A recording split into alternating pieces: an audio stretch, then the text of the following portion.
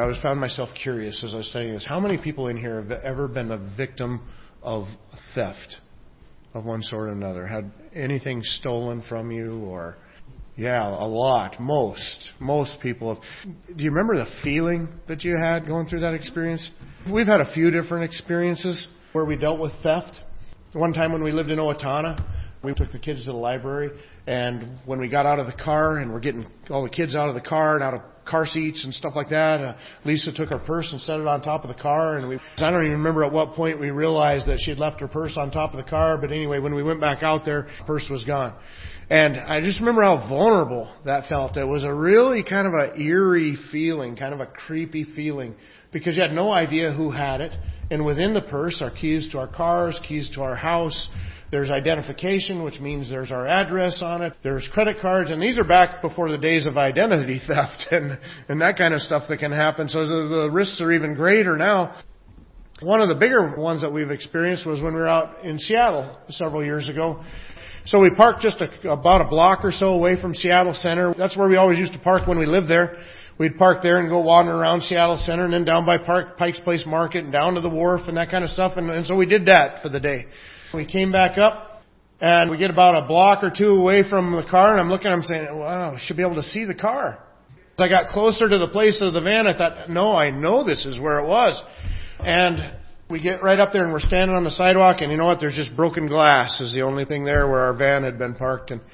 And somebody came out and they said, what are you doing? I said, well, our van was here and now there's just broken glass. And I said, did you see anything? He says, no. And he just worked in one of the offices there. He said, I'll tell you what though. You better get figured out what you're going to do before dark. This is not a fun place to be after dark. Lisa and I, the two girls and Zach, were the only ones with us at that time. But there we are sitting on the curb, and we called the police. And, you know, in Seattle, they got a few things to deal with there. So it took them 2 to 3 hours to get to us. You know, I just remember the feeling of sitting there on the curb, watching my kids and the struggle that they're going with. You feel personally violated. You feel like somebody has stepped into your bubble that's not welcome there. It's a really creepy thing. And I remember trying to walk through that with my kids and tell them, you know what, I would rather be the one being stolen from than the one that is desperate enough to do the stealing. Saying, look, you know what, we're sitting here on the street, but you know what, God's got this. He knows we're on this corner right now. And just being able to try to help them through this kind of thing. You know what, that is exactly the reason why God gives us the laws and things that He does to protect us from those kinds of things. You know, if everybody followed this commandment, thou shalt not steal, we would have never felt personally violated from Lisa's purse being taken and feeling like we were vulnerable to people that might have keys to our house and our address and everything else. We'd have never been left stuck sitting down on the street corner and feeling vulnerable and wondering what we're going to do. That's exactly why those things are put here. They're there to protect us from these things. And, of course, there are also moral obligations also. It is just wrong to take something of somebody else's. And that brings us to really the bigger issue that's at hand here, which is what we refer to as the right to property. The right to property. And that's what, you know, I was having a discussion with somebody a while back, and we were talking about government, forms of government, and, you know, you have communism and socialism and capitalism, and I was arguing that capitalism is the best, that it is there because of our history of our nation being a Christian nation. And the person I was talking to was, well, how do you get that? Where do you get that? I said, because I see within the Bible a right to property. That's part of us, the ability to be able to own those things. Socialism doesn't have that. Communism doesn't have that. If you're one of the leaders within those kind of regimes, you have that. But everybody else does not have the right to their own property. But when we look in the Bible, we see that there is a right to property. One of the places we see it is right in this command. In fact, when you look back through Western civilization, you will get back to something that's called the Protestant Reformation. It's when the started out with Luther and Calvin and Zwingli and these different guys within the Catholic Church realized that the Catholic Church had gone far astray from where it had began with its biblical roots, and they wanted to reform it. They wanted to pull it back, get back to what it's supposed to be. They were rejected, and the Reformation had a huge impact on Western culture. The Reformation put an emphasis on the right to property. Calvin taught about the right to property. And the reason that they did that is because they said, if you don't have a right to own the things that you own, if your house isn't your house, if your car isn't your car, then thou shalt not steal doesn't make any sense. That only makes sense if you have a right to own what you own. If what is yours is really yours. And that if it's wrong for somebody else to take it away. Now this has huge ramifications, and ramifications that we have enjoyed for centuries because our nation recognized this right to property. We're going to look at the foundation, I think, first of all of this. And as we look at it, what does that rest on? First of all, as we look at the Bible, we see that there is a biblical responsibility to manage. Where did we get this right to property? What makes anything ours? And I think to do that, we got to go right back to the very beginning into creation. Because God made man in His own image, and within that comes a responsibility and rights that we recognize as we formed our nation and our government. In Genesis chapter 1 and verse 28, it says, "And God blessed them, and God said to them, Be fruitful and multiply, and fill the earth, and subdue it, and have dominion over the fish of the sea, and over the birds of the heavens, and over every living thing that moves on the earth."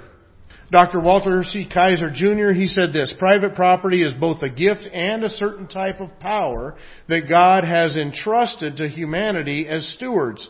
It was God's intention that mortals should be equipped with this gift and power, and that under God they should exercise dominion over the earth." To exercise dominion, to take care of the place. In other words, Adam and Eve, they're in the Garden of Eden, and they're going to tend the Garden of Eden. But how many people do you need to tend the Garden of Eden? So what was going to happen is as their family grew and became more and more people, they would move out from there, and they would begin to spread out, and they would start having their own gardens, growing their own gardens. That's exactly what we see actually even under the curse of sin. It's just harder under sin, because under sin we're dealing with all the weeds and stuff that come with gardening. But not only that, we also deal with sinful people that want to come in and take away what you have occasionally. And that's why God has to put things in place such as do not steal. But by God putting us in charge to exercise dominion over the earth, that has to involve some level of ownership. Because as people would begin to spread out upon the surface of the earth, they have to be able to make decisions about the area that they're responsible for. Well, not only do we see a biblical responsibility to manage, but we also see a biblical assumption of ownership. The Bible in no place really says specifically that there is a right to property, but we see it assumed in Scripture. We see that assumption in Leviticus chapter 19 and verse 13. He says, "You shall not oppress your neighbor or rob him. The wages of a hired worker shall not remain with you all night until the morning." In other words, what he has is his. And you don't have the right to go take what is his. And then he also recognizes it with the employer-employee relationship. He says, look, if you have a worker that is working for you, as they're working for you, they're earning something. Whatever they are earning is no longer yours, it's theirs. And if you don't give them what is theirs, what is due them for their wages, you are robbing them. You're stealing from them. He says, you will not do that. So you see, the Bible, when it says do not steal, it recognizes that other people have a right to property, and we don't have a right to take it or to damage it. You know, that's one of the things that I find that is amazing in a lot of the protests and things that are out there. Was it a Cuomo out in New York that made a comment recently? He said, who said protests should be peaceful? And I'm thinking, well, obviously it's not your house that they're destroying. Why is it okay to say you're not taking lives, so it's okay to damage the property? I've heard other people say they had to do that to get your attention.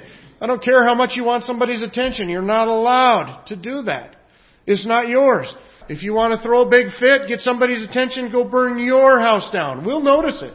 I saw one thing on Facebook that kind of struck me as humorous. It said, it said, due to COVID-19, we're asking all of the rioters to work from home, so go destroy your own stuff. Right? Do unto others as you would have them do unto you. Is it okay if somebody comes in and destroys my home over this? Is it okay if somebody comes in and takes my life? People are always more tolerant about letting something happen to somebody else's stuff for a good cause, but that's not where we ask the question. We ask it, we apply it to ourselves. if it's not okay to do it to me, it's not okay to do it to you either. But as we look in the Bible, there's always this assumption that people's property is their property, and to take it is wrong. Deuteronomy chapter 19 and verse 14, it says, "You shall not move your neighbor's landmark, which the men of old have set in the inheritance that you will hold in the land that the Lord your God is giving you to possess." You shall not move the landmark. Those are how we know the property line. So if you decide I want to do something here, I'm going to move this thing over. I remember I had my wife's cousin one time. He was in a development, and it was a new development. They're building new houses, and there was they were leaving green belts so that they'd have areas where trees were left, and they were leaving areas of public park for the neighborhood and that kind of stuff. And one of the landowners that moved in there, he just built this fence like 20 feet over into the park, and just basically took 20 feet.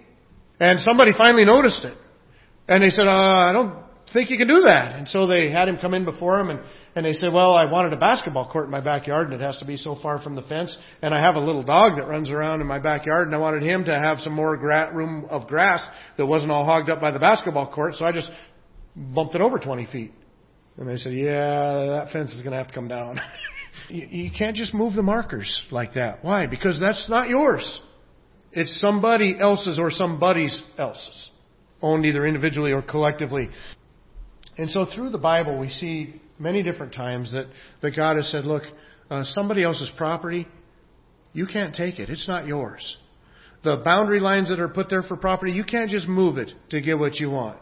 The laborer that is working for you, as soon as he starts working for you, whatever he's earned up to that moment, you owe him for that. In fact, at some points there in their harvest, they said you pay him at the end of every day. They had to pay them. You owe him that. You don't even sleep on his money during the night. But God says that is his. So he recognizes ownership within people. Now this is important. What it means is that you should be safe. And you know what? That's in our nation, we've felt very safe for a very long time. And we should continue to do so. The things that you own, they're yours. And what this home ownership or property ownership is it's a prerequisite for prosperity. In order for us to do well, in order for us to grow economically, in order for us to grow as a family and enjoy nicer things or more security, in order for that to take place, you have to be able to own what you own. You remember when Weinbergs were here years ago and they were talking about their experiences in Africa? And one of their experiences in Africa was they were in a community. Their culture was that if somebody asked you for something, you gave it to them. And so you just gave it away. And they were talking about the impact of that one practice within that culture. The impact was nobody worked for anything. They were living in poverty. Now I know that there's a lot of reasons for poverty, but this one thing had a huge impact. If there's something that I want, and I go out and work hard for it and earn it, and bring it home, and my neighbor sees me bring it home and think that's a pretty neat thing, and he comes over to admire it and he asks me for it, I'm going to give it to him. So I will have just worked and put in all that effort and everything to get this new thing for my family, and it's going to be at my neighbor's house for his family instead. It devastates the community.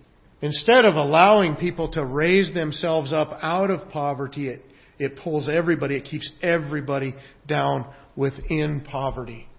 We should all be in favor of things and wanting our communities to be organized on principles that allow people to prosper, allow people to succeed. The Bible recognizes that that's a good thing. In the book of Proverbs, there's many places. In chapter 10, verse 4, it says, a slack hand causes poverty, but the hand of diligent makes rich. In Proverbs 13, verse 4, it says, the soul of the sluggard craves and gets nothing, while the soul of the diligent is richly supplied. Proverbs 14:23, in all toil there is profit, but mere talk tends only to poverty. What it recognizes is that people have the ability to go out and work and earn and save and invest and do these different things that will prosper them financially. And he says against that is idleness. If we're idle, if we're lazy, then we stay in poverty. Why do those people that feel like they have to give everything away stay in poverty? Because they become idle. Because nothing's worth working for, because somebody else is just going to take it away. Why does socialism not work? Communism not work? Because what's the incentive to work? You're not going to prosper. You're not going to rise any higher. Why? I was just talking to somebody this last week, asked him how COVID impacted them. And he said, you know how COVID impacted me? I got to find new workers. My workers won't come back to work. I got all kinds of work. No workers. Because we're giving them unemployment plus another 600 a week on top of that to stay home. Benjamin Franklin wrote about it back in the day. And he said, I am for the poor as much as anybody else, but not through giving them handouts. Give them opportunities to work their way up, to lift themselves up. Otherwise, we're going to make a lot of slothful people. He says, if you feed everybody for not going to work, then pretty soon every day is going to be a weekend. And nobody's going to go to work. Proverbs chapter 19, verse 14 recognizes that not only does our property ownership impact our ability to work or the things that we get from work, but the ability to do with our possessions even when we're gone. It says, house and wealth are inherited from fathers, but the prudent wife is from the Lord. And so you have the right with your stuff to even leave it to your kids and your grandkids. In our country, we get the benefits of this, and sometimes I think we can end up taking it for granted if we're not careful. In the U.S. Constitution, part of the Fifth Amendment says no person shall be, and then it has a whole bunch of different things, and one of the things toward the end is deprived of life, liberty, or property without due process of law, nor shall private property be taken for public use without just compensation. Very different from what we have in Marxism or communism. In fact, Karl Marx says the theory of the communists may be summed up in a single sentence: abolition of private property. Take away everybody's property, give it to the state. I was reading an article this week by a Peruvian economist, and he wrote a book called Capitalism, and I might get the last part wrong, but it's like capitalism, why capitalism works in America and no place else for some reason. He says that though there's many different reasons for poverty around the world, he said he thinks that it's hugely impacted by this idea of property ownership, the ability to own property, and that other people recognize that it is your property. We just take this for granted. When you go buy a car, they sign over a title to you. You sign it too. You turn it into the state. You get a title back. And that title says this is your car. It's indisputable. It is your car. Same thing with a title on a house. Anything of real value like that you own, there's a piece of paper that says this is yours. And everybody in our society recognizes that it's yours. Not so in other places. In a lot of these third world or what we call developing countries, everybody doesn't recognize everybody else's property rights. And it keeps people down in extreme poverty. He said that he has estimated that in the undeveloped countries, the people that are living in poverty in those countries possess a combined value of $9.3 trillion worth of property. But it's not doing them any good. Why is it not doing them any good? Because nobody recognizes they don't formally own it. There's no document that says this is theirs that they can take to the court and be protected if somebody comes in and tries to take it. Or some corporation tries to squeeze them out, or the government decides they don't want them there. Which means this: they have no ability to use money. Because if you own anything, if we want a loan, what do? We just go down to the bank and ask for it. And they say, well, what do you have? Well, you want to use the equity in your house to cover that? You want to use your car to cover that? What do you want to put up for collateral? You see, if nobody recognizes that you actually own that stuff, you don't have anything to put up for collateral. So how does a guy in that kind of a place that wants to start a business to be able to take care of his family, what does he borrow off of? He doesn't have any possessions that they recognize that he can borrow off of to be able to lift himself up. He has nothing to build on top of, and nothing to keep people from coming and taking it away if he does start to build on it. And that's what this guy found, is he says he thinks the primary thing that's keeping people in poverty around the world is that they're not recognizing ownership of these people's places in an official way. In fact, he found this as he looked at the different countries. He said, if you're going to go own property in the Philippines, he says the procedure that you need to go through to own that property, he says it could necessitate 168 steps. Can you imagine that? I've bought property and I've bought vehicles, and it doesn't take 168 steps. But if you go try to do it in the Philippines, 168 steps involving 53 public and private agencies and taking 13 to 25 years. That's what it takes to get your home declared to be your home in the Philippines. In Egypt, the person who wants to acquire and legally register a lot on state-owned desert land must work his way through at least 77 bureaucratic procedures and 31 public and private agencies. This can take anywhere from 5 to 14 years. Total time to gain lawful land in Haiti, 19 years. Yet even this ordeal will not ensure that the property remains legally theirs. Can you imagine that? 19 years. This same guy decided to start a business in Lima, Peru. They wanted to make one garment shop, just a little clothes store. They were going to have one employee, one guy work in the shop. And so one little store in Lima, Peru. This economist put his team, and I don't know how many people were on his team, but his team worked for 6 hours a day trying to get this business started, getting it opened up. His team worked, every one of them, for 6 hours a day. It took them 289 days, working 6 hours a day to get that business opened up. And it cost them the equivalent of 3 years' worth of income in Lima, Peru. Why? Because they don't have what we have. Our founding fathers, because of the influence of the Bible and the Protestant Reformation, recognizing that there's a right to property, that you can't just come and take something that is somebody else's. Our forefathers put in place a right to property so that what you own, you own. That's not a luxury that the rest of the world enjoys. And it's because of a lack of that luxury that so much of the world continues in poverty. Because why bother working for it if somebody else will just take it away? We're not designed to be lounging around, eating off of other people's labors. We're designed to be workers. We're designed to be busy, building up ourselves and other people. And that leads us to the last place, which is where Christianity really starts to focus in. And that is, not only is it a prerequisite for prosperity, it's a prerequisite for generosity. If we don't own what we own, we cannot give away what we do not possess. You cannot be generous with your stuff unless it is your stuff.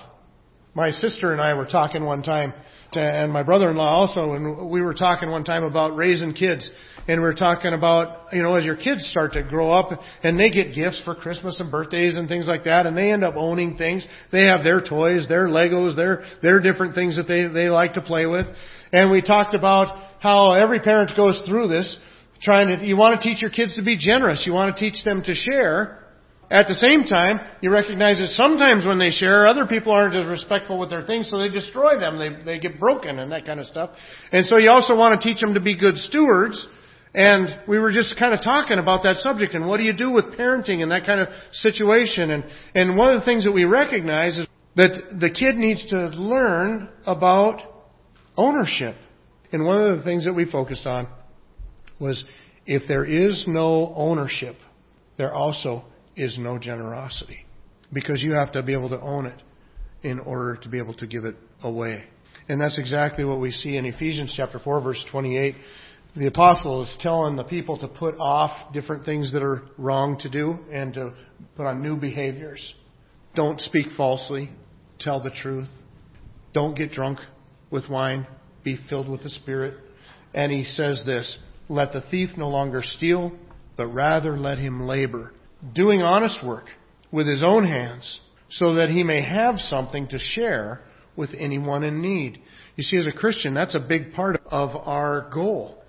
Our goal in prospering and working and doing is not only to enjoy life ourselves, it's also to help others. It's to try to lift other people up. It's try to help other people out. The early Christian church really caught hold of that. They were in a tough time. They were in a time of heavy persecution. People were having their homes taken from them, their jobs lost.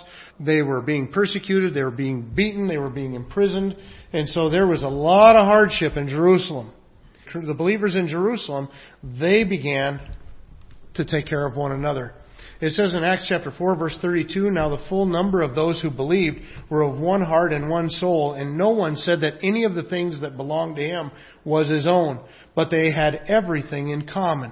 And a couple verses later, it says, "There was not a needy person among them, for as many as were owners of lands and houses sold them and brought the proceeds of what was sold and laid it at the apostles' feet, and it was distributed to each as any had need."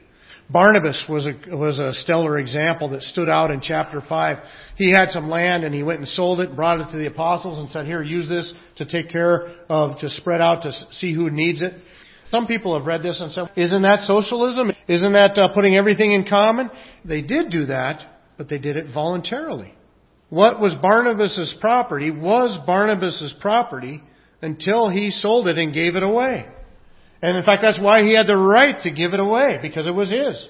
Ananias and Sapphira, a couple we find in Acts chapter 6, comes and they go and sell some property and they keep part of it and they give part of it, which also is fine.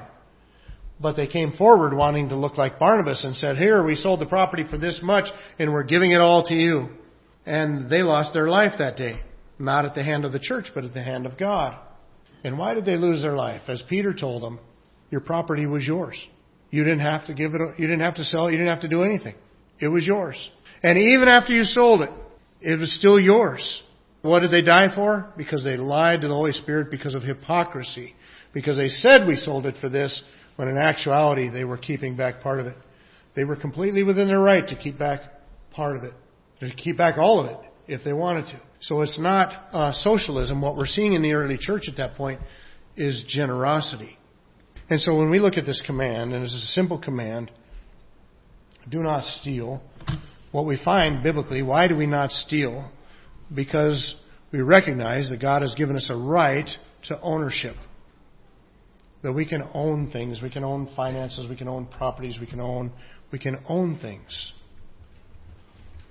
That is hugely important.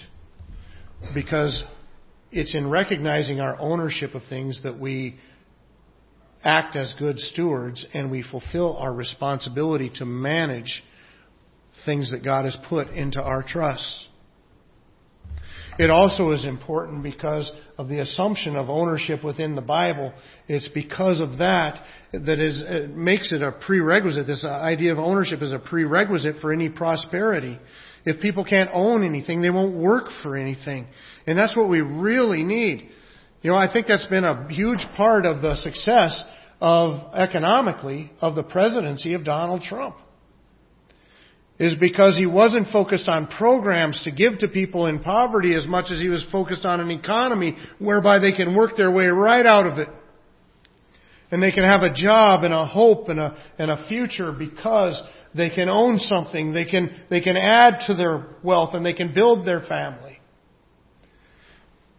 And not only is that concept a prerequisite to prosperity, it's also a prerequisite to generosity. It is because we own things that we can give things. And you know what? We need to do both. We need to go out and work in hopes of prospering. But not just prospering ourselves.